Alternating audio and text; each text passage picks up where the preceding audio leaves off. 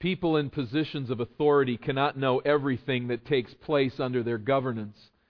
But there are times when people in authority are rightly held accountable for what they have failed to know. Presidents and army generals, city officials, and school administrators and head coaches and program directors are sometimes justly indicted for what they have failed to understand. While they cannot know everything, it is their job to oversee those under their watch and to assure, as far as humanly possible, that they are not involved in some sort of illegal activity.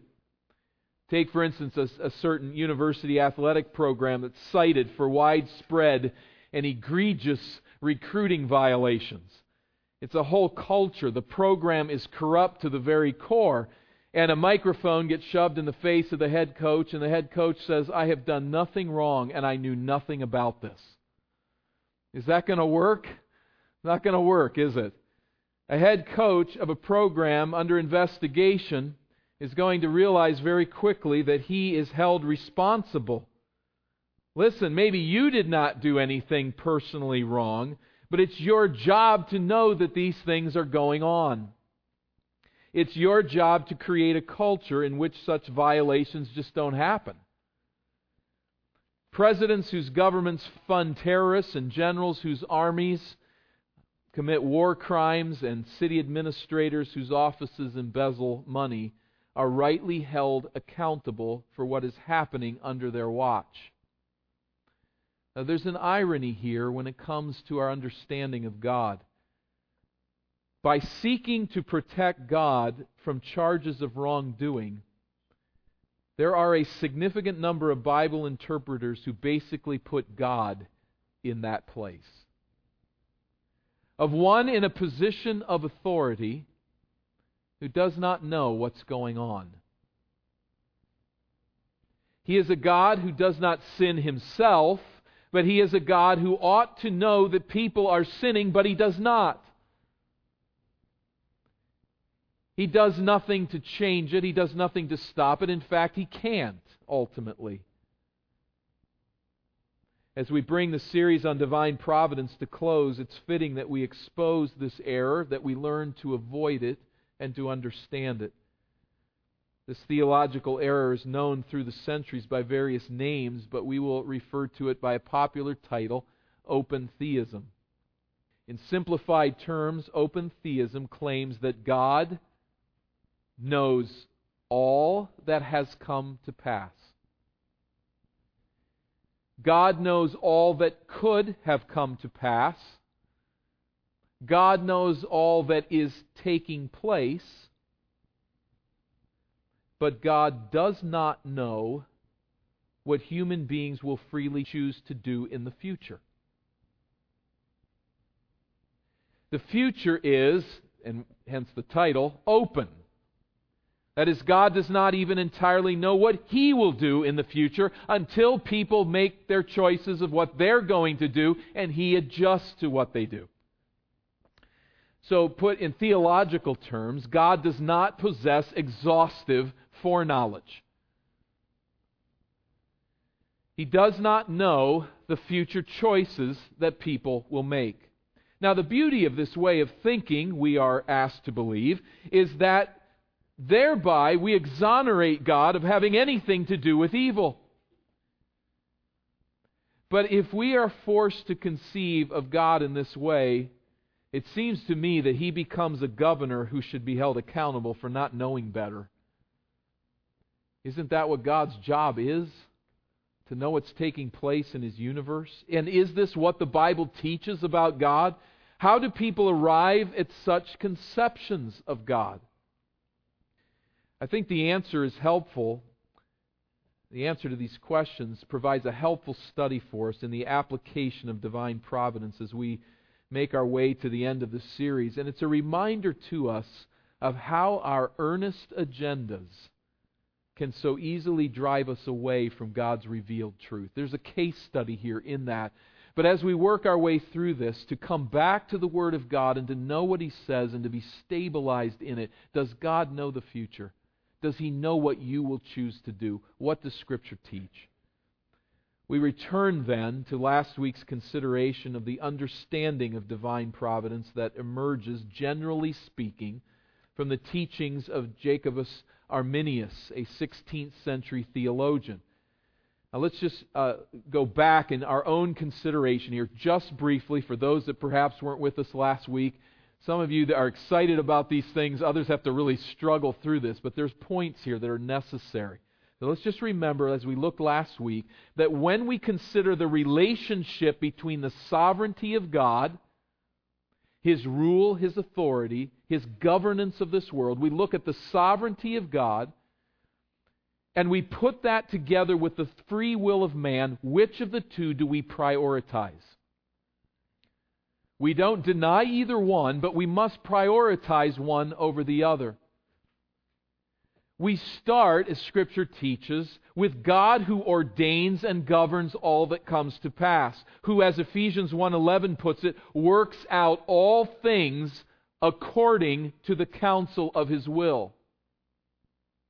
We must never deny that man has free will. This is the second thing that we established, have been over through this series, and as we looked at it again last week. We must never deny that man has free will. He is held morally responsible before God, genuinely so, with two qualifiers.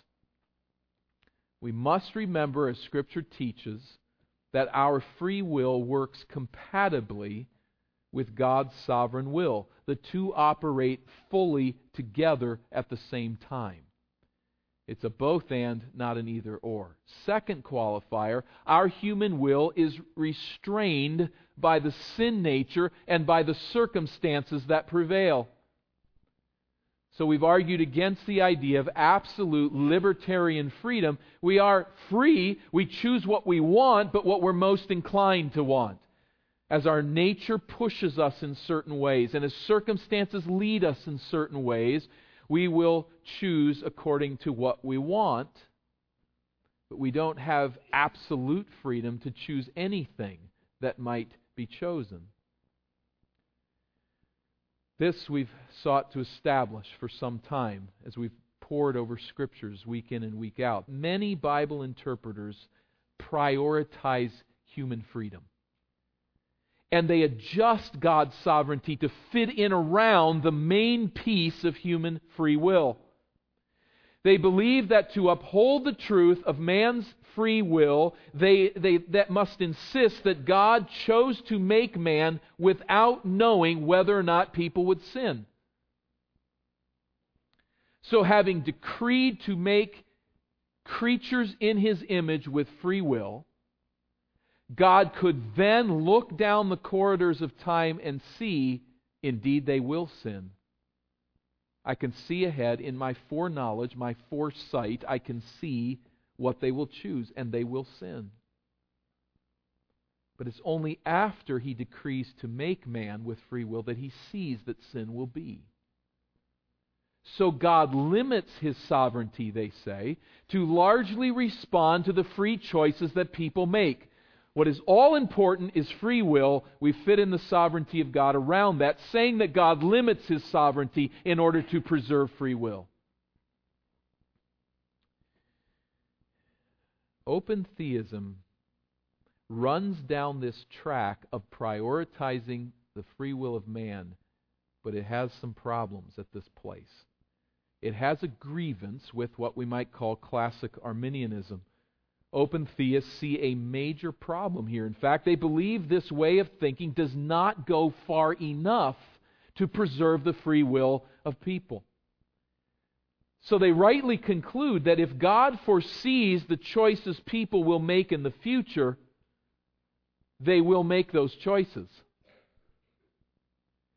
If we must choose as God foresees we will choose, we cannot choose otherwise. God has already foreseen it. It will come to be. God's exhaustive foreknowledge renders certain all that comes to pass. He's looking down from eternity past, down the corridors of time, and He sees what we will do. We're going to do it because He's already foreseen it. So if God foresees in eternity past that Eve will eat the forbidden fruit, what is going to happen when Eve stands there before Satan considering about eating the fruit? She's going to eat it. And you have to ask there, if human free will is really all important to you, is she absolutely free to not choose to eat the fruit? Not really, because God's already foreseen that she would. So this is what troubles open theists, because if Eve does not have absolute power to choose not to eat the fruit, to choose contrary to what God foresees she will choose, then Eve is not fully free. But what's at the agenda here is we must maintain human freedom. So bent to defend the free will of man as a priority over the sovereignty of God, that is, God limits His sovereignty to maintain the free will of man, open theists go one step further and they say God doesn't know the future. Because if He does know the future, people are not absolutely free to choose one way or the other. They will certainly choose what He foresees, so He doesn't foresee it.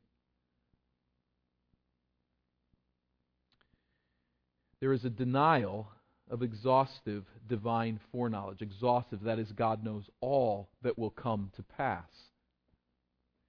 Open theists generally teach that God determines some things that will happen, some things He will choose to do, but that the future is also comprised of open possibilities.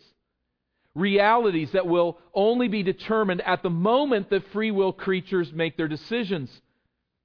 So not only does God not ordain all that comes to pass, He does not even know all that will come to pass in the vast majority of cases, because free will creatures are making their decisions and they have absolute freedom to choose one thing or another. God finds out what they're going to do when they do it.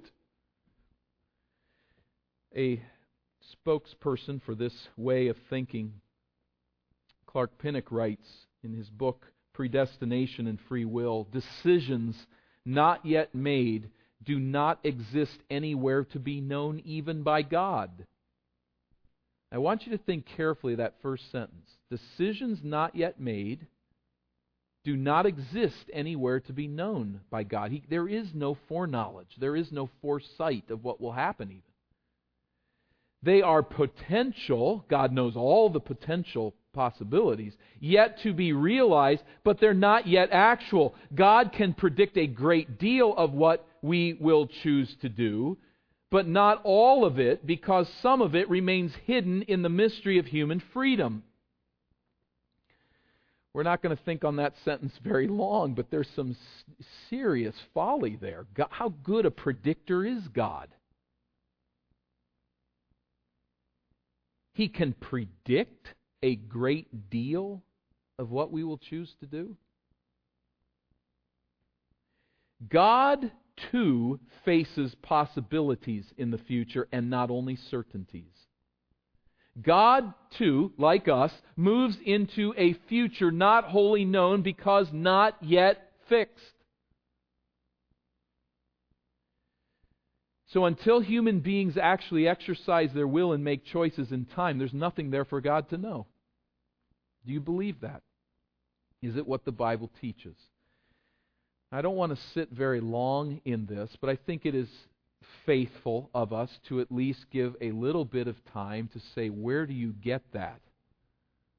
Where does the Bible teach this? These are, to varying degrees, Bible-believing people. Although their Bibles are beginning to shrink before our very eyes, but they say they believe the Bible. So where do they turn to say this? Where do they turn to defend this? We'll look at just a few examples to just give a flavor of it. Genesis chapter 6 and verse 5. Genesis 6, if you'll turn there to this passage of judgment in light of the world's corruption and sin.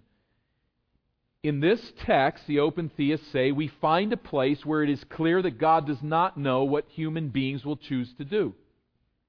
Genesis 6 and verse 5.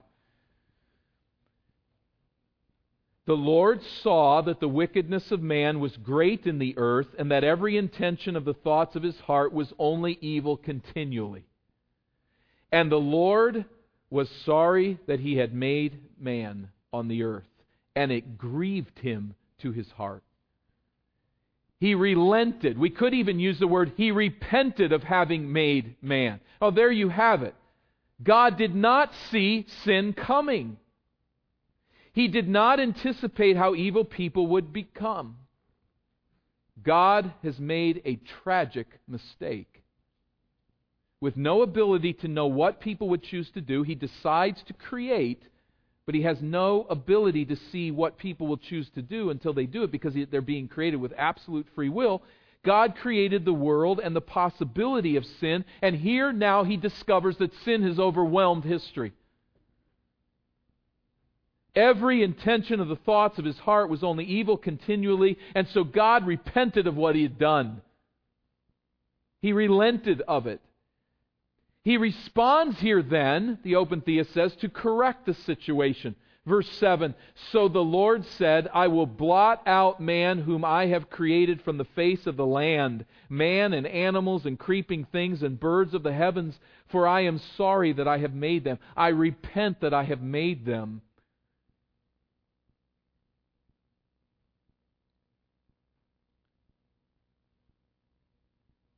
God changes His mind. He relents, is the interpretation here. The open theist says, not knowing that man would sin, God made a terrible mistake. He sincerely regrets, and He puts history in reverse. From Creator now to one who judges and destroys, knowing that He's made a mistake in a sense. He's relenting, repenting, changing His mind. He didn't see this coming. What is the truth of the matter? How should we read this text? Is this what it's teaching? The truth is that since God created the universe, He operates in time and space with genuine emotion.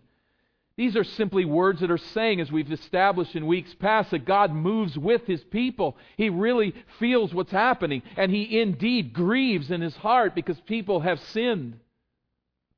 This verse is not teaching that God made a mistake, but that His heart is grieved by sin, and that there's a change in His relationship to man at this place that will lead Him to judge. And I think really the answer's in verse 8, even though the Bible wasn't written to address open theism. But the answer's in verse 8. A word of grace. Noah found favor in the eyes of the Lord. There's the answer. God permits Noah and his family to live. Now I ask you this question. I ask the open theist this question. Does God not know that man will continue to sin and rebel against Him? With all due honor, is God that dull? He creates Adam and Eve, and this is the result. And now, having the chance to bring sin to an end, He lets 4 couples live. Does this really answer anything for us? Is God so sentimental and weak that He just can't bring Himself to bring Noah to an end? If, as the open theist insists, God has nothing to do with the presence of sin, how can God be acquitted of letting Noah live and perpetuate a world of sin and misery? If it is true that God relents, repents of what He has done, what should we think now of a God who does it again? On the grounds of open theism, God is rather foolish and culpably negligent in the exercise of His authority to even permit the possibility that this sin would continue. What's the reality? In reality, the text is being completely misread. This is not the point at all. God ordains that sin be. He brings Noah through the flood with his family because He knows that sin will be. He ordains that it will be. He permits its presence with every intention of using people's free will choices to sin as a backdrop, against which to display the glory of His name for the good of His people. We don't understand all of what God is doing, but we can have confidence He knows exactly what He's doing. There's nothing that slipped past Him. He's not weak. He's not sentimental. He's not negligent. He's not dull. That's not what this text is saying. It's simply speaking of God in terms of actual response to this sinful situation. God knows that sin will be, and He knows that will be after He spares Noah. Genesis chapter 22 and verse 12 is another support text. God learns from the free choices that people make, the open theist teaches us. Genesis chapter 2 and verse 22 and verse 12, we have here God calling Abraham to sacrifice Isaac, which seems to very much conflict with the promise of God, but Abraham trusts and obeys God in this excruciating test of faith. He lifts the knife to kill his son, and the angel of the Lord calls out to him in verse 11, "Abraham, Abraham," he says, "Here am I." And the angel of the Lord says, "Do not lay your hand on the boy or do anything to him, for now I know that you fear God, seeing you have not withheld your son, your only son, from me." Now I know. There it is, says the open theist. You see that? God's learning. He did not know what Abraham would choose to do until he did it. So he says, "Now I know what you will do." Is God learning something? Is that what this verse is teaching us? Do we draw from this narrative that theological conclusion and find support for this on the basis of what God says here, "Now I know"? No, God is genuinely relating in time and space to Abraham. God has tested Abraham. God has not learned something he did not know, but He has established something in His relationship with Abraham. "Now I know" communicates something very significant to Abraham. Not that God has learned something, but that something has been established. And this is really how the argumentation goes, and we could carry it through Scripture. You know of other passages where it says that God relents, God repents, God in a sense seems to change His mind. And in His relationship with people, as that relationship is working out, it can be described that way. Exodus 32, He says, "I will destroy the nation of Israel." 1 Samuel 15, "I relent, I repent that Saul has been king." Jonah chapter 3, we're probably more familiar with, verses 3 and 5 and following. Open theists fail to realize that some of these passages, such as "in 40 days Nineveh will be destroyed," are not promises, they're announcements. The Hebrew text would indicate that very precisely in the case of Jonah's announcement. 40 days and Nineveh will be destroyed. Well, the open theist gets a hold of that and says, "See, here God's making a promise or a prediction." He doesn't see that they're actually going to repent, and so when they repent, He changes His mind, He adjusts to the new circumstances, and He does not destroy Nineveh. What we must understand in this case, again, is that this is a divine announcement that assumes that people may repent. There's a child playing out by the street, gets loose a little bit, and mom yells out the front door and says, "You're going to get killed." Is that a promise? No, there's a lot that's filled in there that's understood there. The point is, you're going to get killed if you keep doing what you're doing, playing by the side of the road, but come away from that road right now and live. It's not a promise that God was wrong about what He predicted, any more than this mom is predicting her child will get killed by a car and is proven wrong. It's just an announcement. It's a warning. It assumes repentance, and that's what's happening in Jonah 3. Not God changing His mind, not God discovering something, but God simply responding in real life and time to somebody who's repented, to a city that's repented. So open theists fail to realize that some of these passages describe God's change of mind as a means of expressing the extension of His mercy. He relents in the sense that He changes His stance toward repentant sinners. And we can read these texts in that way. So, what do open theists say? And we've only scratched the surface of their writings, but they would say these things. We need to understand this about their position. God does not know the future choices that people will make, and He's sometimes shocked by the choices they make. God adjusts on the fly to the choices that people make. He is ever learning, ever developing His strategy on the basis of what He learns about people's decisions. And sometimes what God predicts does not come true. He's just predicting like we do, and sometimes He's wrong. He was wrong with Nineveh. He predicted Nineveh would be destroyed in 40 days. It didn't happen. I look at this God, this image of God, and I say such a God has no business creating a universe. There are things a sovereign God is responsible to know. Are we to believe that God chose to create the world with no idea that sin would happen? Are we to believe He created, in a sense, a monster without knowing it? He had this great idea of bringing this world into being, and He had no idea what capacities for evil He was actually bringing into being. He knew the possibility was there. He was willing to take the risk, but He didn't really know what would happen. And then, having created the monster, we come to Genesis 6, and He almost destroys it, but He leaves a seed there for it to take root and to continue on. Are we to trust in such a God? Are we to not hold such a God accountable? It's interesting that what the open theists are doing is striving to say, to exonerate God from the presence of evil, and in fact they create a God of their own making who's very culpable for sin.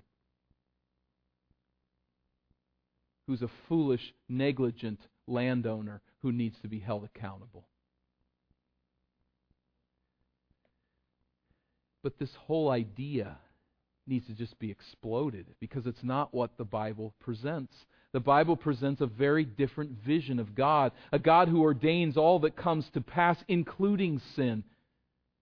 He does not sin. He does not tempt. He is not culpable for sin in any way, but He is sovereign over it. He does permit it. He works all things together for the glory of His name and the good of His people. And the Bible insists over and again that God knows all things, past, yes, present, yes, potential, yes, but also future. Do you believe that? Is that what the Bible says? Does it demonstrate that God knows what people will choose? There's not an infinite number of options here. It either does or it doesn't. When I read through all of these machinations with the text of Scripture, all of this working and all of this reasoning and trying to get God into this box or that, but I just feel dirty right about now. I just feel dirty. Let's come under the shower of God's Word. Let's let it speak and remind us again of what God has actually revealed. The revelation of God's exhaustive foreknowledge is pervasive in Scripture. And I'd like us to look at a few passages. Psalm 139 and verse 4 to begin with. We've looked at Psalm 139 verse 16 a number of times as it's so significant to this topic at hand. But verse 4 also of this psalm, as David pens this psalm, speaks to this point. Does God know the free choices that we will make? Well, one of the free choices that people make is what to say, what words are going to come off of their tongue. Psalm 139, verse 4, David says, "Even before a word is on my tongue, behold, O Lord, you know it altogether."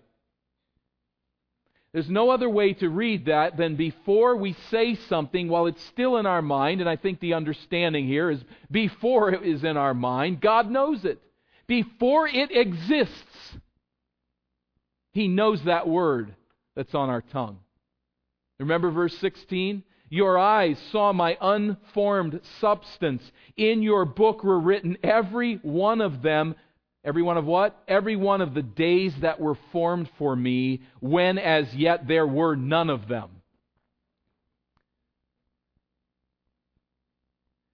The course of our life is based, we understand, on free choices that we make over and over again. God knows all of them, he says, before they ever were.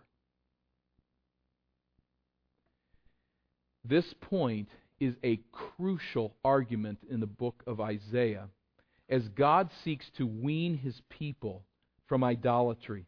It's a major theme. We'll pick it up at Isaiah 41. I'd like us to trace this theme. God is rebuking the idols of the nations. He is chiding Israel to abandon these worthless idols. God is the living God, the maker of heaven and earth. He is a holy God, fully distinct from others. I want us to watch how he develops that theme, how he proves that theme. Isaiah 41 and verse 21. Isaiah 41, 21. Set forth your case, says the Lord. Bring your proofs, says the King of Jacob. Let them bring them and tell us what is to happen. Tell us the former things, what they are, that we may consider them, that we may know their outcome, or declare to us the things to come. Tell us what is to come hereafter, that we may know that you are gods. Now, in the context here, he is working with the call of Persian King Cyrus. One small issue here to note, Cyrus doesn't exist. He hasn't been named. He hasn't been born. He won't be born for generations to come. And God is saying here, turn from your idols. I am the true and living God. I have called Cyrus, my servant, to come and to take down city-states. In some cases, they will even open the gates for him and they'll invite him in. This Persian king Cyrus. Who?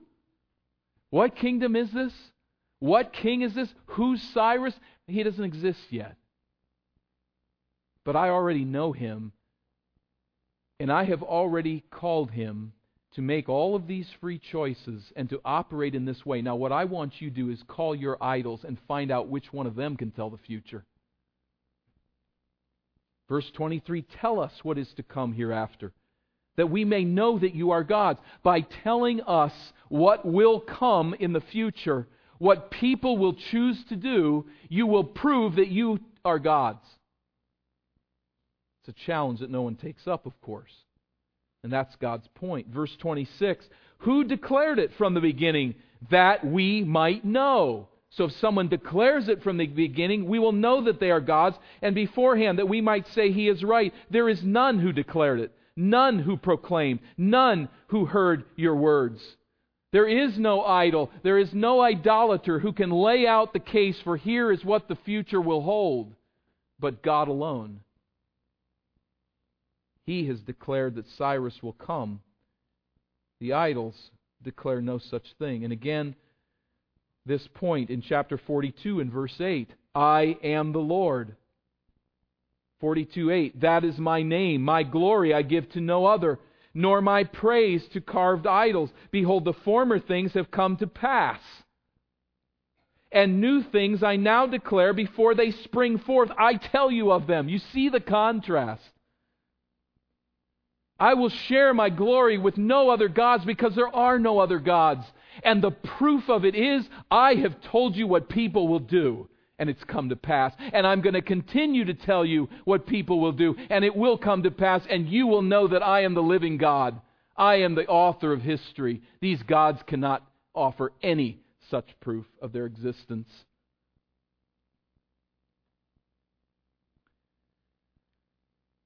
Chapter 45. Verse 5, this theme just continues to pervade this section of Scriptures. God shows Himself to be the true and living God. 45 and verse 5, I am the Lord and there is no other. Besides me there is no God. I equip you though you do not know me. Who's he? Who's being equipped? Cyrus. You don't know who I am, Cyrus. Cyrus doesn't exist. Of course he doesn't know who God is at this point. You don't know who I am, but I know who you are. Notice verse 6 again. Why? that the people may know from the rising of the sun and from the west that there is none besides me. I am the Lord, and there is no other. I form light and create darkness. I make well-being and create calamity. I am the Lord who does all these things. I don't know how you say it any more clearly and distinctly in contrast to the open theist position. I do all these things. He's not tripping over himself to say, people are operating with free will here, and I'm standing back and restricting my sovereignty to let them go because I've created them that way, and that's who they are, and I don't really know what is going to happen in the future. I'm kind of thinking here there might be a king that comes along. I don't know what his name will be. I'm not sure what his mom and dad are going to name him, but I think I see this kind of coming. This is ridiculous. God is saying over and again, I know the future. I can tell you who's going to be born. I can tell you what they're going to do. And you watch. You watch. Generations from now, there's going to be a king named Cyrus who comes in and cleans out this area and will serve as my instrument to bring my people back to the land. You watch. I'm God, and there is no other. I will not share my glory with gods that are no gods, and here's the proof. I declare the end from the beginning, chapter 46, verses 8 through 10. 46:8, remember this and stand firm. Recall it to mind, you transgressors. Remember the former things of old. For I am God, and there is no other. I am God, and there is none like me. Declaring the end from the beginning and from ancient times, things not yet done. Saying, my counsel shall stand, and I will accomplish all my purpose. Things people haven't done. I will declare my purpose through what they do. 48, 3 through 5. It just continues throughout. We should get the point here as we're reading through Isaiah. 48:3, the former things I declared of old. They went out from my mouth and I announced them. Then suddenly I did them, and they came to pass. Because I know that you are obstinate, and your neck is an iron sinew, and your forehead brass. I declared them to you from of old, before they came to pass. You see it there again. Before it came to pass, I announced them to you, lest you should say, my idol did them, my carved image and my metal image commanded them. To put it maybe in our words, God is saying, you have hard heads.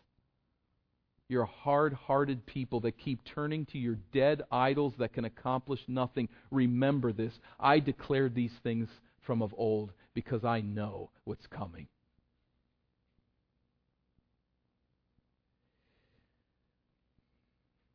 Verse 11 of 48, for my own sake I do it.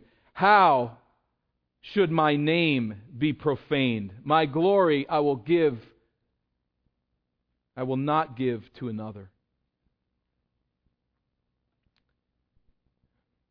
Now here's the point as we bring Isaiah's thinking to close. We'll move to one other passage here in just a minute. But stop here for this moment and grab this. This is frightening.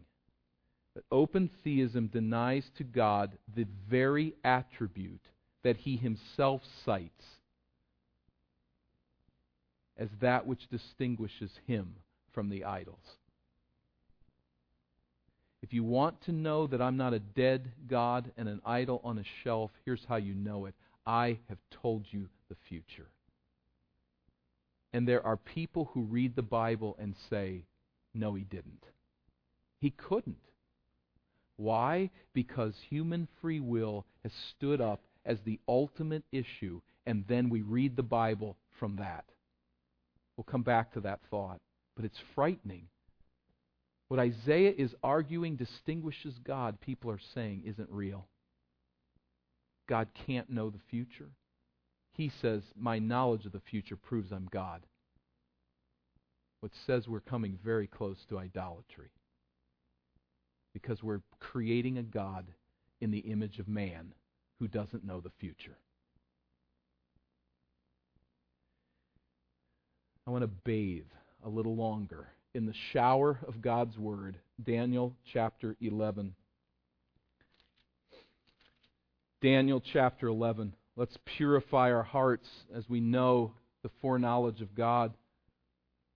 Daniel 11, this entire chapter provides a stunning prophecy of events in the small kingdoms that would fill the power vacuum after the death of King Cyrus, who, remember, is generations from birth. So God has not only named this future king, now He's going to tell us blow by blow what's going to happen in the kingdoms that follow from this king. This chapter is a prophecy of political intrigue, of military developments, with detailed accuracy. Daniel writes, "As for me," in chapter 11, verse 1, "in the first year of Darius the Mede, I stood up to confirm and strengthen him. And now I will show you the truth. Behold, 3 more kings shall arise in Persia, and a 4th shall be far richer than all of them. And when he has become strong through his riches, he shall stir up all against the kingdom of Greece. Then a mighty king shall arise, who shall rule with great dominion and do as he wills." So there will not only be Cyrus, but there will be other kings who follow behind. And there will be a 4th king who is cut down in his youth. He shall rule with great dominion and do as he wills. But, verse 4, as soon as he has arisen, his kingdom shall be broken and divided toward the 4 winds of heaven. Who's that king? Well, it's cryptic. You're not going to copy it in that day, but this is Alexander the Great. And anyone who has passed the history and looks back at it sees that it's Alexander the Great, whose kingdom was in fact divided up. What was he, 32 years of age, when he was speared in a minor skirmish that really shouldn't have happened, but he's brought down according to prophecy, and in his place come 4 rulers. That's in fact what happened. Toward the 4 winds of heaven, but not to his posterity. His king's going to drop. His kingdom divided 4 ways, but not to a son, which is normally what kings do, to turn over their kingdom to their son, nor according to the authority with which he ruled. They won't be as powerful as his. For his kingdom shall be plucked up and go to others besides these. What follows through verse 35, from verses 5 and following, are pointed predictions of over 150 years of political maneuverings between the Seleucid and the Ptolemaic kingdoms. There's no one that looks at these things and says, that's not what it's about. History has made clear that these prophecies have taken place. What people do is say, Daniel must not be Daniel, it must be some other writer who wrote after they took place. They're that accurate. There's nobody denying the accuracy of them. They can only deny that Daniel wrote these prophecies. And they're wrong.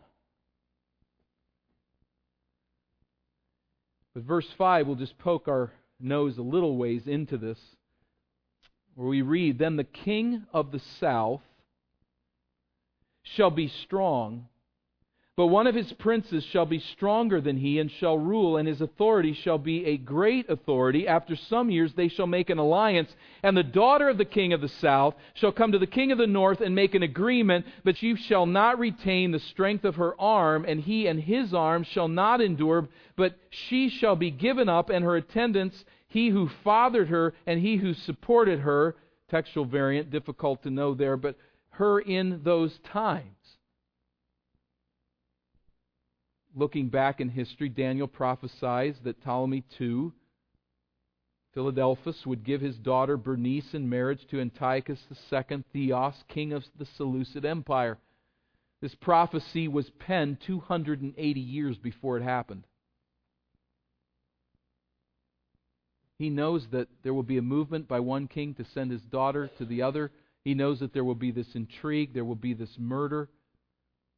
And indeed, Antiochus' banished wife, Laodice, would resist this move, she would organize a conspiracy to have Bernice and her infant son assassinated and have Antiochus poisoned to death. She will not retain her strength. She shall be given up, as well as he who fathered her, writes Daniel 280 years before these events. History then records how this prophecy is fulfilled. The daughter of the king of the south went to the king of the north for the purpose of forming an alliance, but she is given up.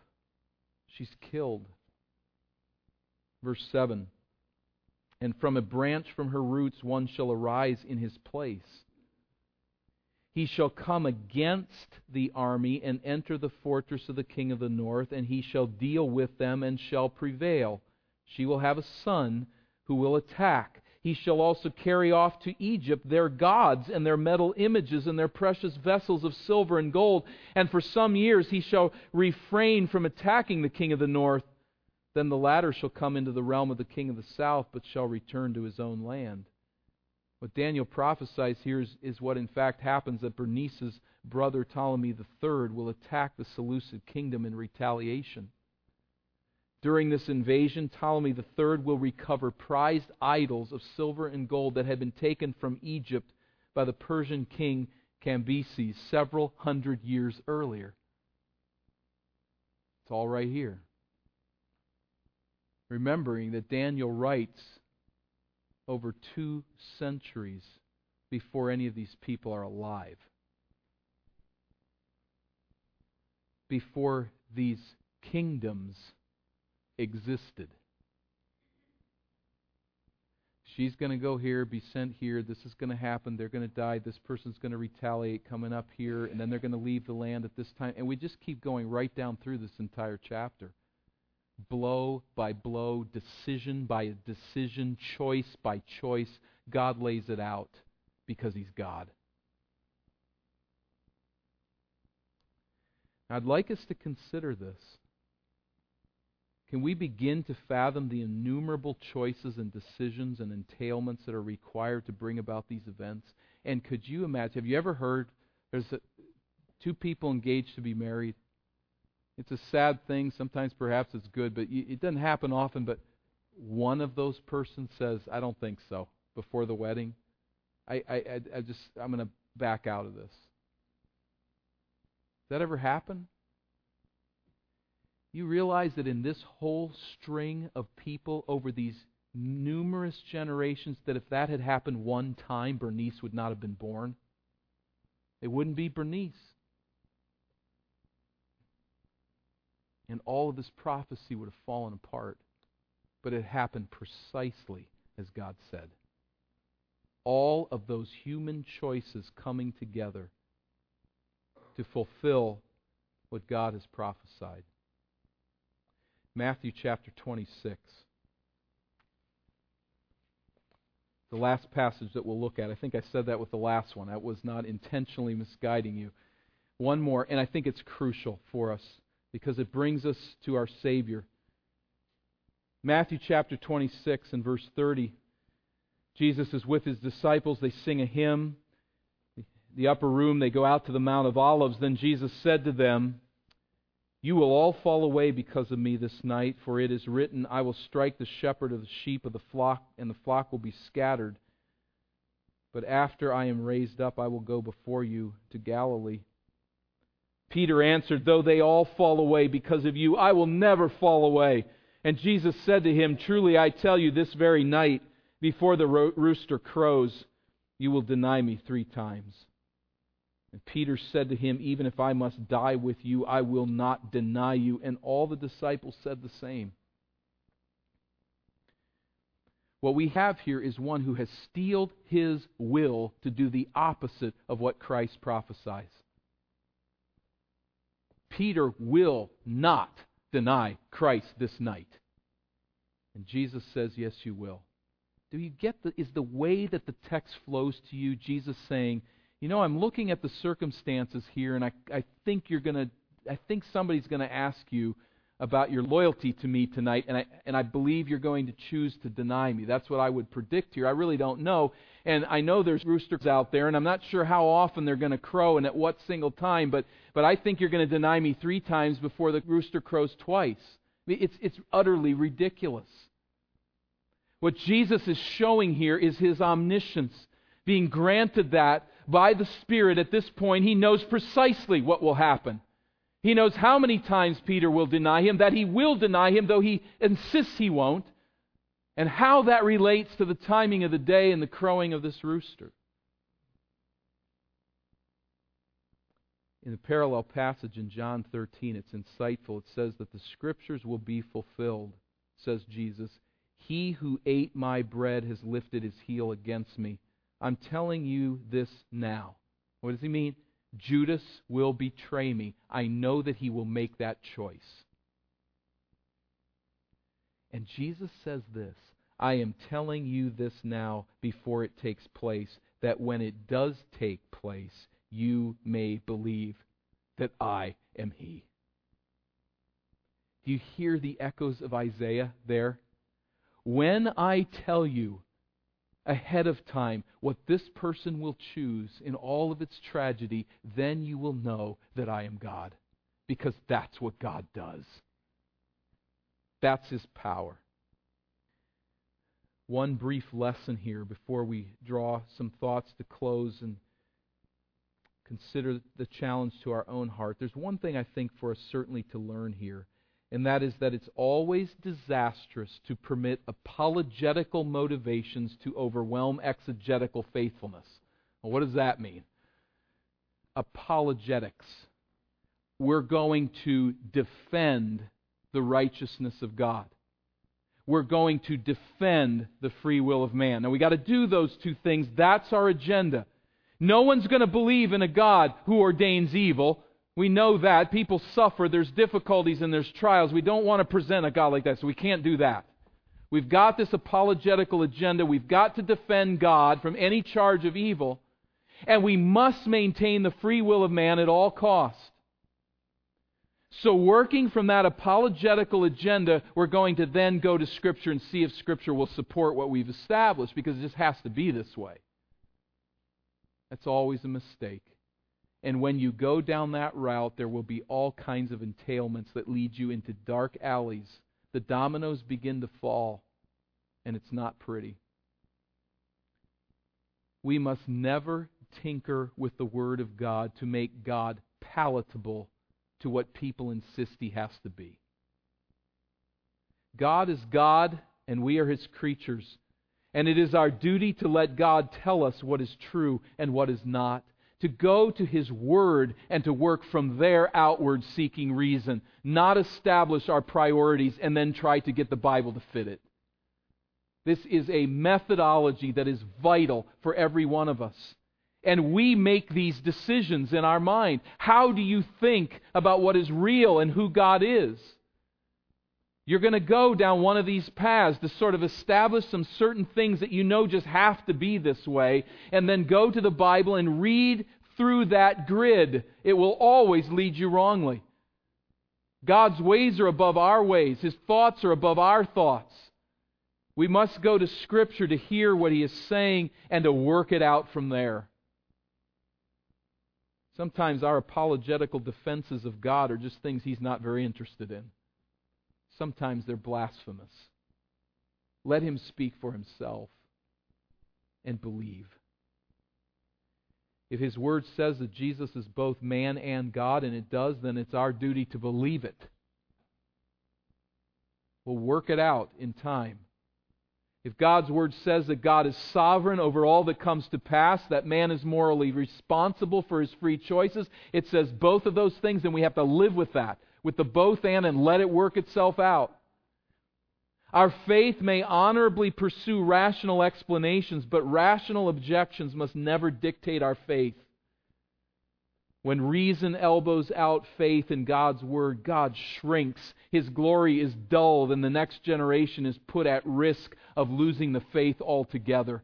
where this will eventually go is when we make God palatable to the world, we will eventually try to make the gospel palatable to the world, and that can never be. The preaching of the cross, the message of salvation in Christ, is foolishness to those who are perishing, Paul said. It was true in the ancient Greek world, and it's just as true today. We can't make the gospel rationally palatable. We can't make the image of God rationally palatable to people who are in rebellion against Him. It's a fool's errand. It's a destructive process. Don't go there. Just read the text. Now, it takes a lot of time to work it out, to put it together with other texts, to keep working ourselves to understand what God's Word says, but always operate from the text out, never from outside back in. The center is what God has revealed about Himself. So, human authority figures, they cannot know everything, but they must be held accountable for knowing some things. But when we think of God as creator and sustainer of all, it is absolutely incumbent upon Him to know what would be.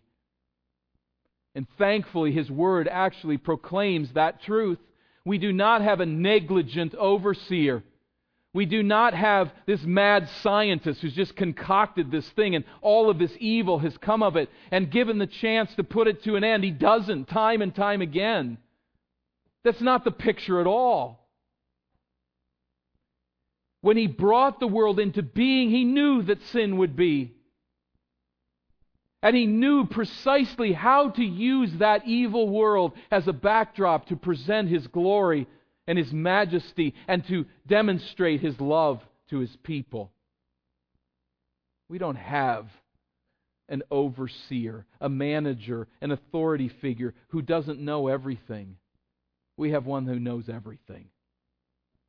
And in His infinite wisdom, He chose that sin would be, ordains that all that comes to pass will come to pass, and governs all of it for the glory of His name, for the good of His people. So there's no sin in God. See, the whole project is faulty from the very beginning. How then do we justify evil in a world that God has created? We've worked through that over these weeks. But that's not the point. He is just. He is pure. He is right. He never tempts. But He is also sovereign and has permitted that sin would be and ordained its existence through people who chose it to put it into practice. All of it for His good, for His glory and for our good. He is sovereign over all. And thus He is in the end great and greatly to be praised. When we begin to try to help God out, we destroy Him. We make Him smaller, putting Him into smaller and smaller boxes. But we look to the God of Scripture and we find here a God of absolute sovereignty in whom we can put full and complete confidence and trust at all times. Never ashamed. And here we find a God that we can genuinely worship. A God who lets all of this get out of His hand, that does things He doesn't know where it's headed, that is always discovering and trying to readjust, relenting and repenting. How do you worship that kind of a God? You walk into church with God's people, or you walk into the shower and you lift up a song to sing and it's kind of dull because you have a small God. The God we see in Scripture is all glorious. He is greater than our imagination can even stretch to conceive. He's a God before whom we should fall in adoration. This sovereign Lord and Savior who has everything to do with everything. Our Father, I pray in behalf of anyone who's separated from Christ, I pray that You would bring to saving faith in Jesus' death and resurrection anyone who has not seen this glory. And I pray that You would unveil the eyes and permit them to see that glory even today according to Your will. I pray for those of us who know You as Savior, may we rejoice in who You are. And may our vision of You continue to increase and enlarge. May we see Your sovereignty as a source of comfort and trust and thanksgiving. While we are confused and at times hurt, by the trials and the suffering, the difficulties and the sins of people in this world and of our own. We thank you that we can trust that you are steering the ship, that you make no mistakes, and that nothing has ever escaped your knowledge. We rest in this, we trust in it, and we thank you for this cleansing truth. Forgive us, for all of us seek at times to mold you into the image we want you to be, to stuff you into our little boxes because it's there that we're more comfortable. God, I thank you for this unfettered vision of your exhaustive foreknowledge and sovereignty. And while we stand before this wonder in awe, we pause together in prayer before you in abject spiritual poverty and say, great is the Lord, and greatly to be praised. May nothing limit our vision but our own humanity and sanctification. And may you continue to reveal to us the greatness and the wonder of your name. Through Christ we pray. Amen.